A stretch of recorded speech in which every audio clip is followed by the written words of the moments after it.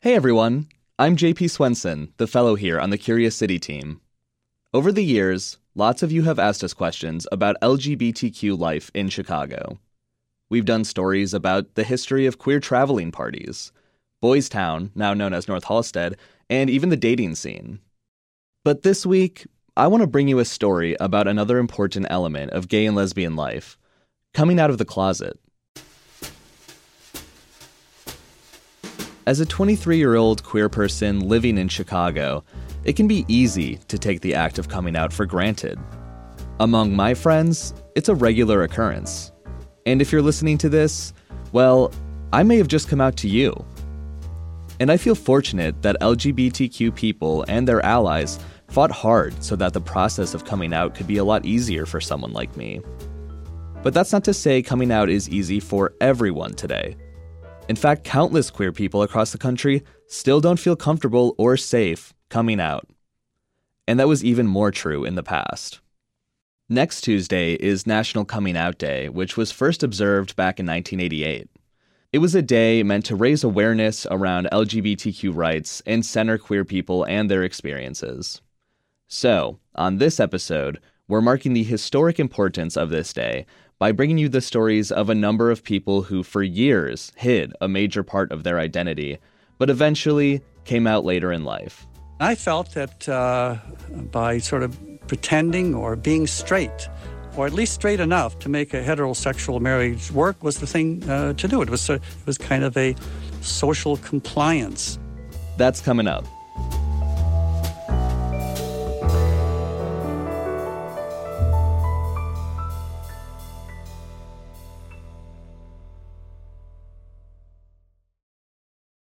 Think on your feet for our Fast and Curious 5K, a one-of-a-kind race hosted by WBEZ and the Chicago Sun-Times on Saturday, July 27th at Humboldt Park. More info and early bird registration at wbez.org/events. Back in 2000, former WBEZ host Tony Sarabia produced an audio documentary called Unlocking the Closet. This week, we're pulling it out of the WBEZ archives. Tony came out later in life, and he wanted to share the stories of others who finally felt able to take this step. These stories were told by people who came of age in the 1950s or early 60s, which was a time when leading an openly gay life wasn't an option for a lot of people. Now, bear in mind, a lot has changed legally and culturally in the last 22 years. Including the language we use when we talk about queer communities. The people you're about to hear from had never talked about their experiences in public before 2000, when Tony produced this special. And while a lot of things have changed, not all queer Americans have a safe space to come out. The stories you're about to hear, while recounted more than 20 years ago, still reflect the experiences of many Americans today. From the time I was a teenager, there was something different about me. I knew this. The man you just heard from was 16 years old in 1950, growing up in a small northern Illinois town. A tall man with wavy gray hair and a mustache. He's now in his mid-60s. He's a recently retired teacher, married with 2 grown sons. He's also gay. Because he's out only to his wife and kids and doesn't want other people he knows to know about his homosexuality, he and his wife have requested their names be changed and voices altered. We'll call them Rick and Jill. Different wasn't acceptable, so I tried to fit in as well as I could, but being not very athletic, not very well coordinated, it was difficult to fit in. But I had buddies or 1 or 2, I was not the center of a crowd or even in a crowd. But I dated, and I didn't deal with my feelings much at all. As a kid, Rick says he was a bookish nerd, not really wanting to be different from the other boys. He didn't feel different just because of a lack of interest in typical boys' play, but because of his desire to, as he puts it, check out other guys all the time, without being obvious about it. But Rick says back then he never put the word homosexual to his desires. His perceptions of a homosexual mirrored what much of America thought in the 1950s. And so he says he never considered himself gay while growing up. My perception of what a gay guy would be very much fairy-like. He would be very lightweight, very feminine, the lisping queen, and I wasn't that, so I felt kind of safe. Rick was briefly engaged to a woman while attending Northern Illinois University. In 1960, he met his present wife, who was teaching at the same school as Rick. They dated for 2 years, got married in 1962. And 2 years after we were married, he told me that he was interested in Tarzan movies and that he liked to look at men. He had never touched anyone. He's never had an affair or anything. But he never said he was gay. And we were still having sexual relations, so I blocked it out of my mind.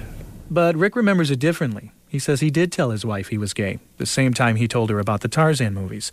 But Jill says she doesn't remember ever hearing the word gay come out of Rick's mouth back then. Both do remember saying they loved each other, that this fondness for looking at men was just a small part of who Rick was, and that getting married was the thing to do. Without getting married, I would have had to explain to everybody why I wasn't. And in my family and in my part of society at that time, a confirmed bachelor was a suspicious person. You just didn't do that. You got married or you went to San Francisco or something. I believed that I could be a good husband, and I worried constantly about sex. I was never good at it. Don't ask about the honeymoon. Adequate, but not good. It was just expected. I needed to be married because not being married would have raised so many questions. I'd have had to move away. He thought he could fool the world, repress his homosexuality, and live what many people back then considered to be the American ideal, married with kids, house in the suburbs, and a good career. But he never expected to fool himself. Rick says he's never had sex with a man, came close one time, though, while in the Army, but he says both he and the other soldier got so scared that nothing ever happened. Rick eventually found an outlet lots of other married, closeted gay men have discovered since the Internet explosion, logging onto the numerous gay Internet sites out there. And like many of those men, it was a clandestine activity for Rick. One day in April of 1999, though, Jill came across an email Rick had sent to another man. The message began with the greeting, "To Tom, the best lover I've ever had," and then went on to describe a sexual fantasy. And then my world came crashing down. My world was not what it used to be. And it was horrendous.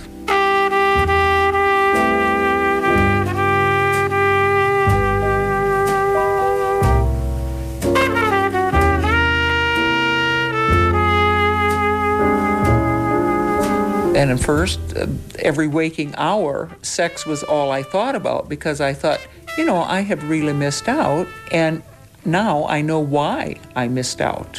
And it's not fair, and why me, and it was not a good last summer. Most days were not good. He wanted to be supportive, but yet he was who he was. But in my mind, I knew that he respected me as a person and still wanted me around. But boy, I would go into lingerie departments and I would just dissolve that I wasn't sexy to my husband. I wasn't attractive to him. And it hurts through and through.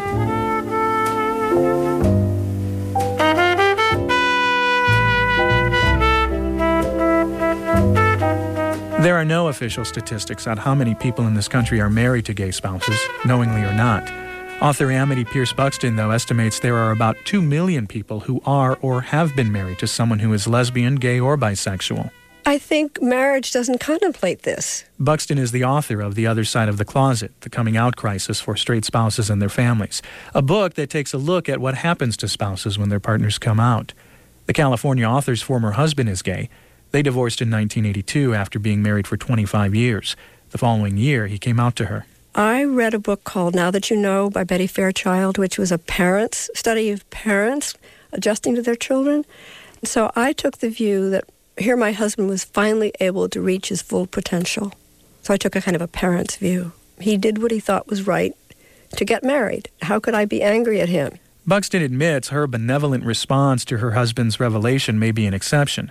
There are thousands of stories from straight spouses posted every day on the few existing online support groups, telling of confusion, shame, the inability to trust someone of the opposite sex, feelings of sexual rejection, and isolation. For a number of these people, hearing their gay spouses tell them the reason they got married was because they were in love and thought a marriage would make things all right just doesn't wash. I can't accept that. I find that absolutely self-serving and almost sociopathic, because I understand that one cannot change or help, what their gender preference is. I have absolutely no problems with that. But how one manifests it and what one does with their life from that point on, I think is within every person's control, just as any other action would be. And to involve someone else, an unwitting victim in a way, into this, it's a sham actually, and to create a pseudo family and pretend you're someone you're not, and suddenly explode this whole myth to your family, it is disastrous. That 60-year-old woman from New Jersey had a massive heart attack and nervous breakdown after her husband of 29 years came out to her 5 years ago. Months after that, he told her he's HIV positive. So far, she's not tested positive. They're now divorced. Author Amity Pierce Buxton believes, along with the shock, anger, disbelief, and sadness that comes when they find out their partner is gay, the straight spouse can also, in time, feel a sense of relief. The relief is that you can rewrite the history of your marriage, and now you know that you weren't the one that was at fault when you think you were the one that was sexually inadequate along the way. In other words, there was an actual sexual mismatch between the two spouses. There was nothing you could do with it. You're just the wrong gender. So the relief means just relief in you're okay.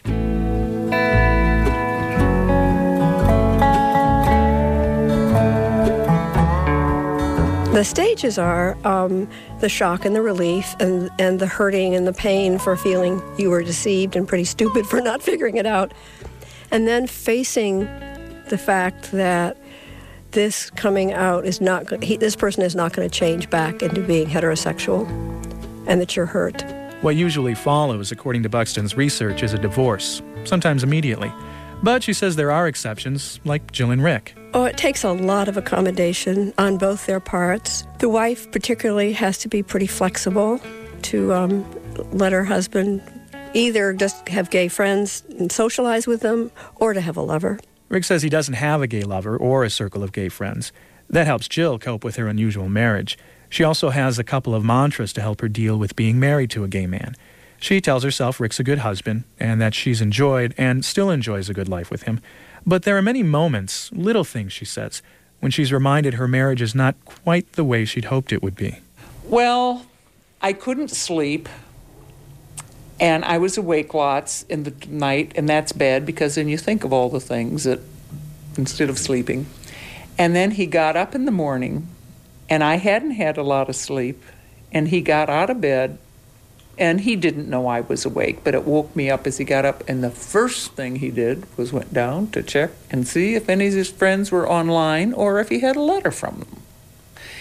And that just makes you feel like you're not that important. And he tells me I'm important. I know I am. I know he wants to talk to his friends, but still these old things in your head that say I'm not number one, when basically I am. Jill says she and Rick have become better friends since his coming out, more affectionate, but there's no sex. There were times throughout my interview with Jill and Rick where she would put her arm around him, rub his shoulder, or pat him on the knee. He didn't reciprocate. Statistically, Rick and Jill have an uphill battle. Author Amity Pierce Buxton says of the small number of mixed-orientation marriages that attempt to remain intact after one of the spouses comes out, only about 7% survive.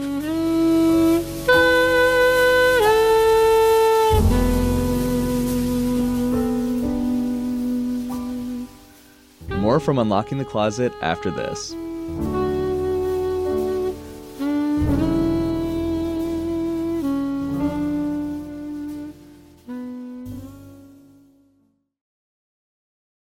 This WBEZ podcast is supported by Ravinia, with over 100 concerts under the stars this summer, including Daryl Hall and Elvis Costello, Norah Jones with special guest Mavis Staples, The Beach Boys with special guest John Stamos, Shaggy and TLC, Jason Isbell and the 400 Unit, the Chicago Symphony Orchestra, and more.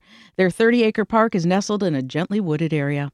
Bring your own picnic or eat at one of the park restaurants. Tickets available now only at ravinia.org. This WBEZ podcast is supported by the American Foundation for Suicide Prevention. Suicide is a topic that hides in the shadows. It's time we talk away the dark, learn how to spot the warning signs for suicide, and how you can have an open, caring, real conversation to help save lives. Visit the American Foundation for Suicide Prevention to watch the new short film and learn more at afsp.org/talkawaythedark.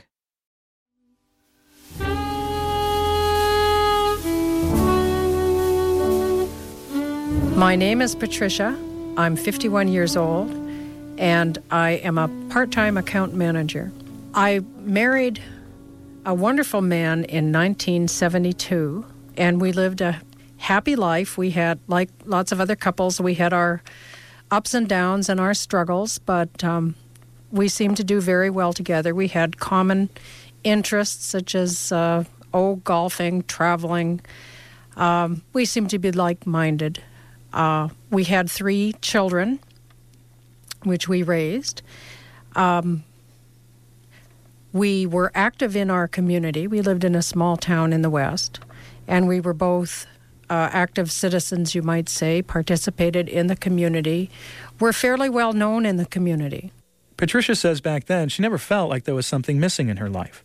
She would feel otherwise in the months after her husband came home with a computer in the spring of 1996. Initially, Patricia wondered why she and her husband needed a computer. But eventually, like many people who discover the internet, she found herself spending lots of time logged on. Her favorite site was a women's writing group. That's where Patricia met Anna, a single woman about her own age who lived thousands of miles away. By December of the same year, 1996, even my husband realized that Anna was the best friend that I had in this world. He recognized that, even though I'd never met her in real life. He recognized, well, for one thing, he found he was sitting in the living room alone. Well, I was, all my spare time, I was in there on the computer, and I was either composing a letter to her or talking to her in person. And in fact, I can remember we used to joke back and forth, too, and peals of laughter would come from the computer room, and I can remember him one time saying it ought to be illegal to have that much fun on a computer. So he did understand that whatever was going on was very important in my life. Patricia and Anna would soon be spending 6 hours a day or more together online. In March of 1997, on the night before her 25th wedding anniversary, Patricia says strange new feelings overcame her. Eventually, I realized they were turned on feelings, and I didn't understand this. I thought it was very strange to be feeling that way. So that night, I actually attacked my husband in bed, which usually he was always the one that did the suggesting, but this time I attacked him. Well, he was not unwilling, but later he went to sleep happily, and I lay there thinking, that's not it. That's not it. I still feel these feelings. And then I realized when I was feeling these feelings was when I was thinking about Anna. At first, Patricia was hoping those feelings would go away. She was very confused. Before she began experiencing those feelings for Anna, before she realized she was in love with her, the two had planned on meeting in person in July of 1997. I allowed myself to start thinking about what if we got together and I said to her something like, want to take a shower? Well, that was it. That was absolutely it.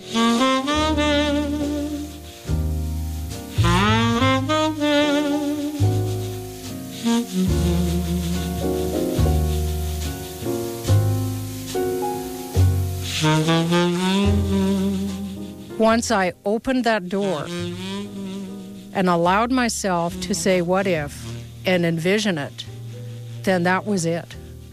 I knew it had to be. And it was. And it was the most wonderful experience of my life. I want to say that these feelings, I never had them before for any woman. I recognize I was in love with her in all the other ways before these feelings ever arrived. These feelings, I think, were more or less the hammer that hit me over the head. They were the last things to arrive. All the other things were in place. We'd known each other intimately for almost a year at this point, just as friends. And so this sexual part was the very last thing. But when it was in place, then the whole picture emerged of how I felt about her. By August, Patricia's husband knew something was going on and pressed her for information. Believe it or not, 25 years married to a person, and I didn't know what he would do. I was afraid. He'd never been violent to me, but I was afraid of that. He'd never been unreasonable, but I was afraid of that. I knew that one day he would demand to know in such a way that I would have to answer. And sure enough, that day did happen.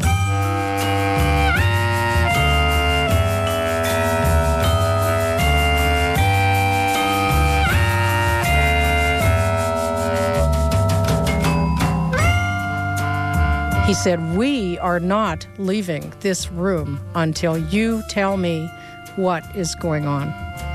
He said, "I don't care what else happens. We are not leaving this room until you tell me." So I said, "Okay, what do you want to know?" And he said, "Are you in love with Anna?" I said, "Yes, I am." And then he said, "Is Anna a man?" And I laughed. That was so funny to me.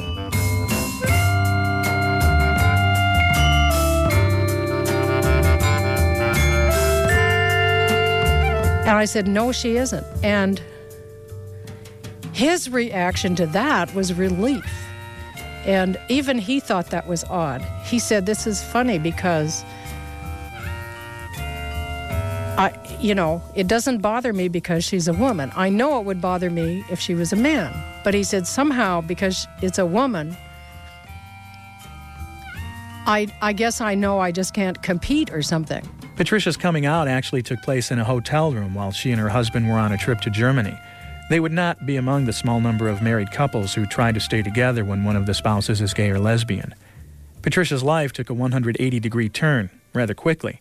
She and her husband returned from Germany in early October. 2 weeks later, she was packing her things and getting ready to move in with Anna.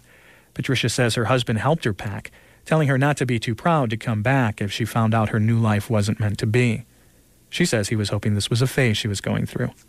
Though in love with Anna, Patricia didn't immediately identify herself as a lesbian. She says at first she thought she had fallen in love with a wonderful person, and that she would have fallen in love with Anna if she were a man or a woman. That was what I had thought at first.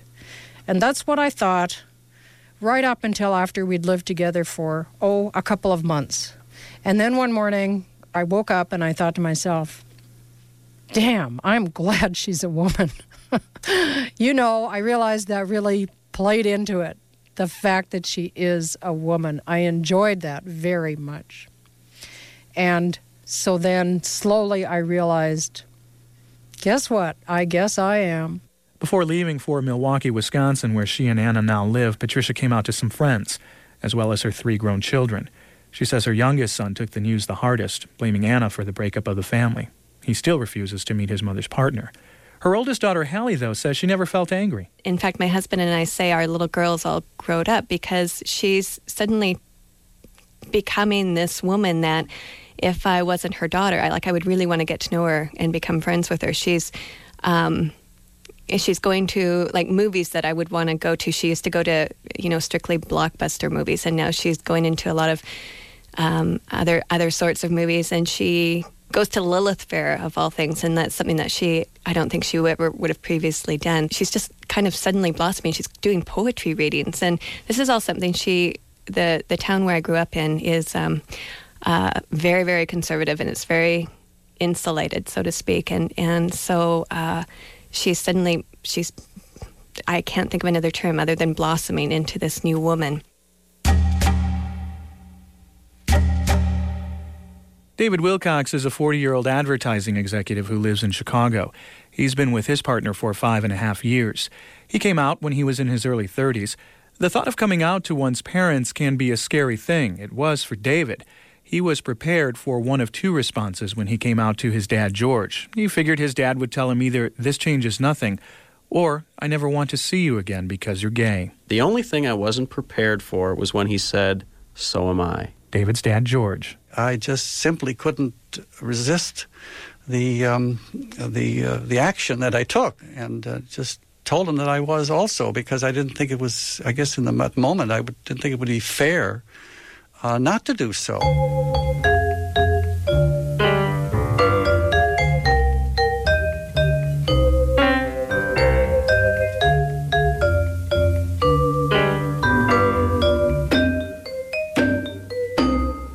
My name is George Wilcox. I currently live in North Carolina. I'm 73 years old. And I guess my story really begins back in April of 1956 when I married a very wonderful woman. Her name was Janet.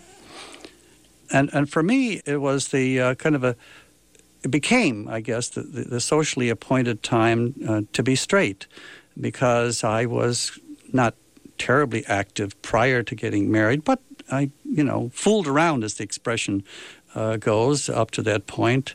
And I felt that by sort of pretending or being straight, or at least straight enough to make a heterosexual marriage work, was the thing to do. It was kind of a social compliance. And I felt good at the time about joining my friends and business associates and neighbors and family in that only world that was acceptable and admired. And I think I felt terribly good about myself to have all these people pleased that I had joined their ranks. And in so doing, as I have said many times, I think I suppressed this homosexuality. It just was put in the closet, and I threw the key away. But George retrieved the key, unlocked the closet, and came back out after his wife died at 51.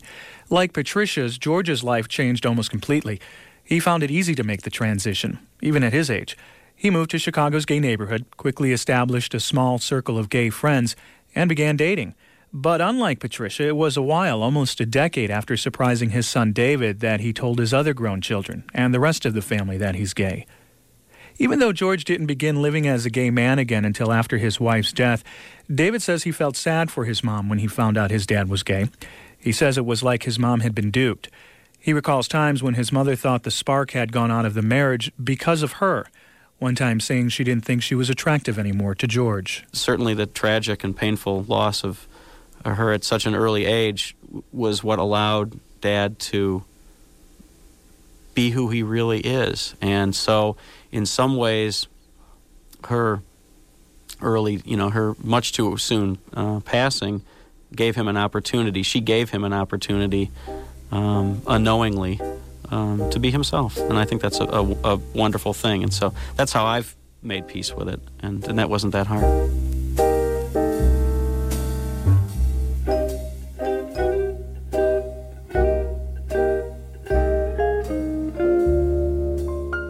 Hey, it's JP again. That audio documentary, Unlocking the Closet, was produced back in 2000 by Tony Sarabia, a longtime host for WBEZ.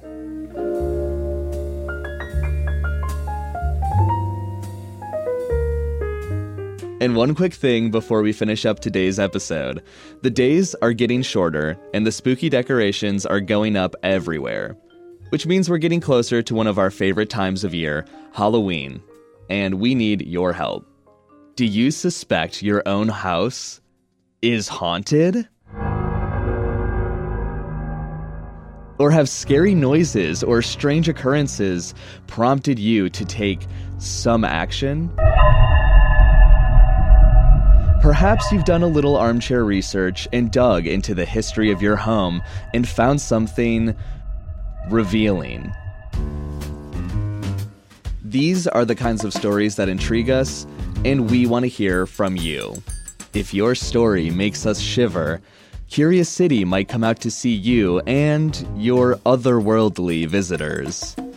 Leave us a voicemail message at 888-789-7752. That's 888-789-7752, or you can find us online at wbez.org/hauntedhouses. Curious City is supported by the Conant Family Foundation. Joe Dussault and Jason Mark produce the show. Adriana Cardona Magigad is our reporter. Maggie Sivit is our digital and engagement producer, and Alexandra Solomon is our editor. I'm Luminary Fellow J.P. Swenson. Thanks for listening, and we'll see you next week.